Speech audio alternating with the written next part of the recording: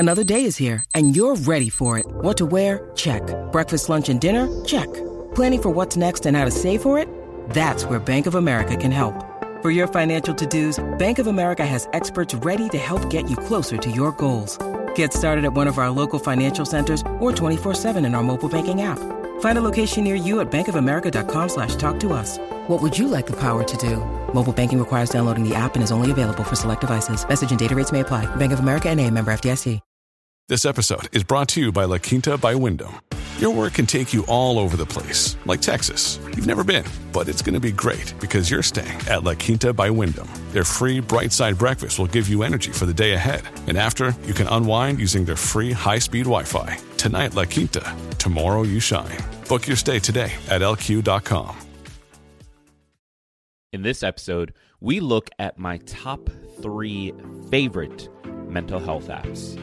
Get excited because this is Tiny Leaps. Big change.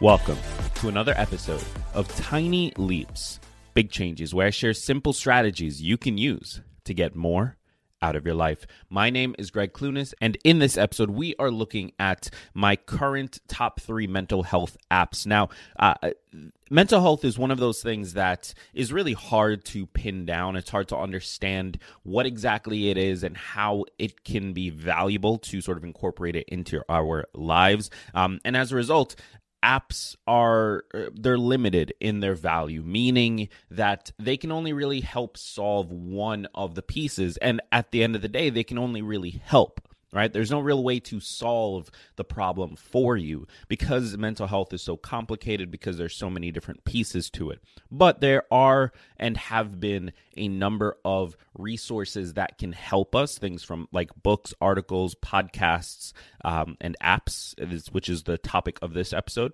So in this episode, I want to go through some of the mental health apps that I currently use that I think are extremely valuable and hopefully help you to connect with those apps yourself, find them and try them out for yourself, but also start looking at what else is out there. Because at the end of the day, I'm sharing with you what has worked for me, but it's actually more important to find what will work for you. So this should be a pretty good one. And the first app I want to talk about is called BetterHelp. Now, BetterHelp has been a sponsor on this show. This episode is not sponsored by them, but they are a sponsor. And the reason for that is because I really love the concept and I love the app. I am now a user of it myself. So to explain it, BetterHelp is kind of like a connection platform. So you go on, you take a quiz, you fill out a profile, and they will connect you with a licensed therapist. Now, how it works inside the app is you have a session room where you can have text conversations with that therapist. You can book different sessions with them. So those sessions, you have the option to do phone calls or live videos, and you can manage sort of your schedule and upcoming sessions with them. And I've found that while I was a little skeptical at first, right? I've done therapy back when I lived in New York City. I've gone to a therapist. I've tried a number of therapists, and I found that in-person connection was really valuable. So I was very skeptical. However, I decided to try the app. I was going through some things myself, needed to get some help and an outlet to sort of discuss those things. And so I downloaded the app. I paid the monthly fee, went through the trial, and I'm pleasantly surprised. So personally, I'm not a huge fan of the chat. I find it's too hard to remember to go back, and conversations get dragged out super long. So that doesn't work for me, though I do know it works for a lot of people. I'm also not the type of person that texts constantly or is in chats very often. So it's not like that medium just doesn't work for me. That's nothing against BetterHelp. It's just a preference thing. So the live chat doesn't really work for me, but I've had now one session, and I have a second session scheduled with my counselor, my therapist. And in that first session, like, it was really great. I did just a phone call. I didn't necessarily feel like I wanted to worry about video and having to make sure that my lighting, I didn't want to worry about all of those things. So I just did a simple phone call, and I felt like it was extremely, extremely valuable. I felt like I was able to get what I needed from it. There was a person on the other side listening, prompting me to go deeper into things, prompting me to think further. And one of the big benefits of therapy, quite frankly, is just that because you have this time scheduled, you end up going deeper anyway. Like, even if the person on the other end doesn't prompt you, you end up thinking further and going deeper because this time is scheduled for that, and the knowledge of that pushes you in that direction. So I'm a big fan of BetterHelp. If you are looking for therapy, if you're looking for a counselor, if you're looking for help with something with your mental health, and you aren't able to go to a physical therapist for whatever reason, maybe you don't have insurance like me, or maybe you just haven't found someone you connect with, or you don't have the time, or whatever it is, then I recommend getting the BetterHelp app, or go to BetterHelp.com and sign up for that. Now, there is a discount because they have been a sponsor of the show in the past. So if you want it, head over to BetterHelp.com/tinyleaps. That'll get you a little discount on it. But again, they're not sponsoring this episode. They're just an app that I really enjoy. So let's jump into the second app. So the second app is called Headspace. Now, I've talked about this in the past. Headspace, in my opinion, is the best meditation app out there. So it was originally created by a gentleman, I cannot remember his name, but he's a former monk of some kind. Like, he spent a lot of his life meditating and going through that process and really learning how it works.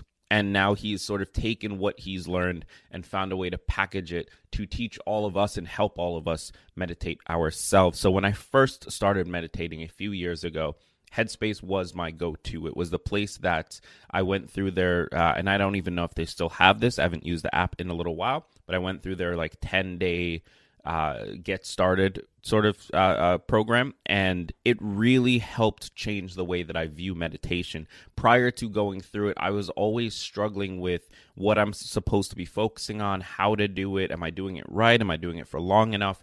And his intro course really gave me perspective on the idea that meditation was largely just about returning to the breath and allowing the thoughts to happen, but to float past you. And that was something that I found so interesting, because prior to that, I'd always assumed meditation is about getting rid of thoughts, and that if I was still having thoughts, then I was failing at it. And I think a lot of people feel that way, but this app helped me to understand that it's about having the thoughts, but not latching onto them, and allowing yourself the freedom to return back to whatever your point of focus is, the breath or a particular thought or whatever it is.